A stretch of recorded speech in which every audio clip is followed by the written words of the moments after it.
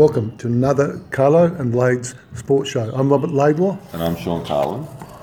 And sitting around the table today, we have interest. This is one thing I love about sport, Robert, is that we actually get to see people from all around the world, and sport can take you from little old Gawler to anywhere, or vice versa. So sitting around the table today, we have Ricky Simpson, who was from Atlanta, who we spoke to in a previous program. Good day, Ricky. How are you? Very good. We have Evandro Lino from Brazil, who we're going to talk to in a little bit about some exciting stuff that's going to be happening in our region. And of course, I know from the fact that normally when we go to buy coffees, I have to shout. So you must be Scottish. Absolutely. You've got it. Do you want a dollar? And with the name Sean, S-E-A-N, the correct Irish spelling, we know where I'm from. England? See, it's always the way. So anyway, you're Evandro Lino, but you're known as Lino, your surname. Why is that?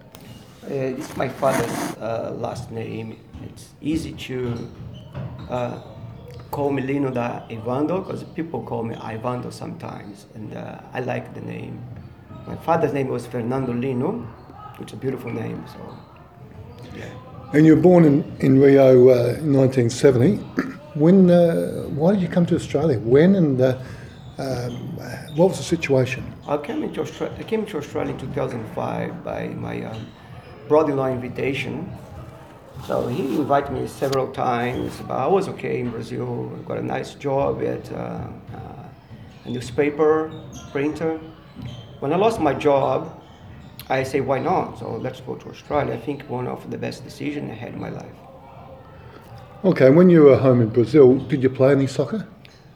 I played soccer since I couldn't understand what soccer is. Since 3 years old, we play soccer in Brazil all the time. We play soccer in the morning, afternoon, night. Every time my mom allowed me to go out, play soccer. We play soccer in the streets. We play soccer in parks, casual soccer, and we play soccer at school. We play soccer in the teams. We make our own team. Yeah. Sometimes we don't need even a coach. We make our own team, and then we challenge other kids for the other street or the other suburbs, or even we traveling by bus to other cities far, 1-2 hours far away, of course, with somebody else to look after us, just to play in somebody else's farm, places like this. Soccer in Brazil, it is really, really popular. It's the number one sport. So it's a lifestyle. Yes. As I say, it's more than a sport, and we saw that with the World Cup in Brazil, the passion and the energy around football or soccer. And that seems even like we think here in Australia, Australian rules football has that sort of same sort of, it's a bit more than a sport, it's more than a lifestyle. But what you're saying, it almost seems that it's just soccer is even bigger in Brazil than AFL might be here in Australia in terms of how it's approached. It is really big. Because now I'm out in Brazil for a long time, I can see with the other eyes, and I can see how the Brazilians are crazy for soccer. They're really crazy. Sometimes unbelievable how they can be so sick for a sport. Look like there is only one sport. But there isn't. There is more than one over there. And what about you're telling me before about this futsal, which is the academy that you're planning on setting up here at Trinity College, and you're saying some of the reasons they use futsal as a training ground for soccer in Brazil. There was a variety of different reasons. Just expand a little bit on that. Okay, futsal. Futsal. You can develop a lot of skills with futsal. Mm-hmm. So the way we play in Brazil, we play in the street, we play in the parks. We have no rules. And futsal, it's a more how can I say a solid sport with rules. And then there we learn about tactics and defensive and attacks. So it's a real sport. And then in Brazil we play a long time ago. And sorry. They play in the 1930s and. Yeah, Brazil. I reckon it started on 30s. Between two universities in Brazil, Brazilian University with Chile University. If I'm right, I'm not sure. So they decide, they are in a basketball court and they decide to play soccer. But the ball is too big, the soccer field ball is too big, and they bouncing too much. Though they got a ball with the time I used to play futsal, the ball was really small and hard, doesn't bounce at all. Today, it bounce a little bit more. So the small balls, they could have more control and passing and step. And from then, they developed lots of rules, skillful and tricks, amazing tricks. Futsal, it's full of tricks. There is more tricks than soccer. The good players can do amazing things like helicopters in Helicopter kicks, yeah. In the good time, yes, yeah. We have amazing players like in Falcão. It's been around the world. Everyone knows who's Falcão. And many soccer players famous in Brazil like Ronaldinho, Ronaldo, they come from futsal. Mm-hmm. They come from street soccer, anyway. So Rob. So you've got this combination of flair and excitement where you're saying people play in the streets, they play in the park, they'll play anywhere, and that's where the kids can just practice different things and use their creativity. And then you've got futsal, which means you have to play within the set of rules, but it's also very skillful. Yes. And so all of a sudden you've got these players who have got great skills and they've got great creativity and flair. And of course that's what we see with the Brazilian teams and South American teams in general. Yes, it is. Yes, it is. So your belief is that by introducing the younger generation to futsal before they gravitate towards soccer, they will be armed with better skills so that they can be more successful soccer players. Yes, what you try to, they're going to be better because they understand the ball, it is a goal. You not just kick away. You keep it, you take a decision, and then you pass, and you receive, and you score a goal, and then you play back, and then go again. So futsal is exciting like that. You have a restriction space, so in that time, you have to do things with new skills you got in futsal. Take this to the big field. It's gonna be, you play in parts, and even the big field, you play in small parts until you reach the goal. The meta is the goal. So with futsal can help you for that. But what I like in futsal, just not think about soccer. Think about futsal as a sport.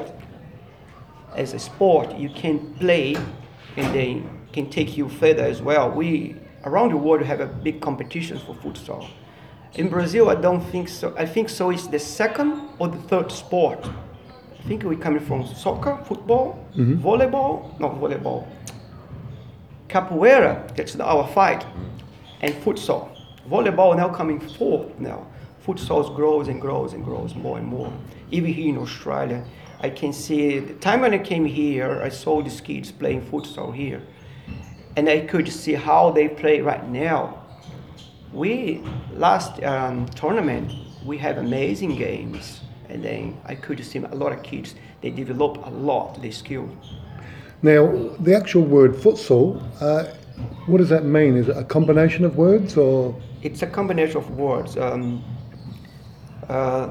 We call in Brazil, the right name used to be football de salão, like football of saloon. Yes. So we contract the name and make it futsal. Football, saloon, futsal. Okay, now, when you started coaching soccer, you got involved with Cristiano from the Adelaide United, and you went into schools about 5 years ago, was that? Yeah, around there. When Cristiano stopped playing as a professional, he decided to be coaching. Today, I think he's a futsal coordinator for FFSA.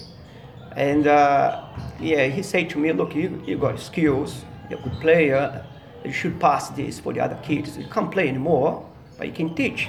So, I'm going to work with FFSA, so I can drag you with me. So he started coaching for FFSA, and then asking me to do some course, because it's not just what you know, you need paper as well, So I got my coaching tickets with him. Mm-hmm. I think I got 2 different tickets, and then he keep it going now. Now Cristiano doing course for coach, and still go to some academy and show new methodology for training, things like that.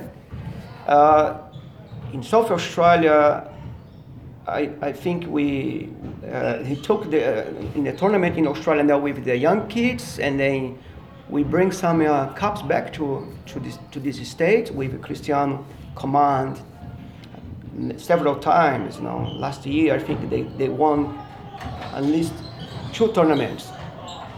Yep. So the FFSA is a Football Federation of South Australia. What do you hope to bring from that experience into the Trinity Academy for futsal?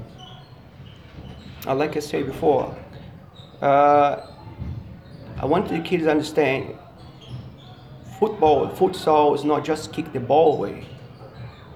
So you have to make magical things with the ball. And then you have to play, what do we play? A beautiful game, or jogo bonito. They have to understand it's not just about score goals, but you have to entertain, you have to enjoy. Don't play like a robot, but play like a really players. Because sometimes a trick worth more than goal. Well, thank you, Lena. I think the youth in this area are really going to benefit. I know they love their football/soccer, and I know at Starplex and Trinity we have excellent teams in our boys and our girls. And I think this idea of having an academy here where our younger players can really develop their skills is just going to make them even better. So it's something very exciting. I had one quick question to finish with. I'm interested in, I've been sort of watching soccer. I've grown up playing Australian rules football and doing athletics, but I've seen football in Australia grow dramatically. And so from someone from outside the country, you've now been here for 10, 12 years, have you seen the changes in soccer in Australia? I saw a lot. It's more enjoyable now to watch the games.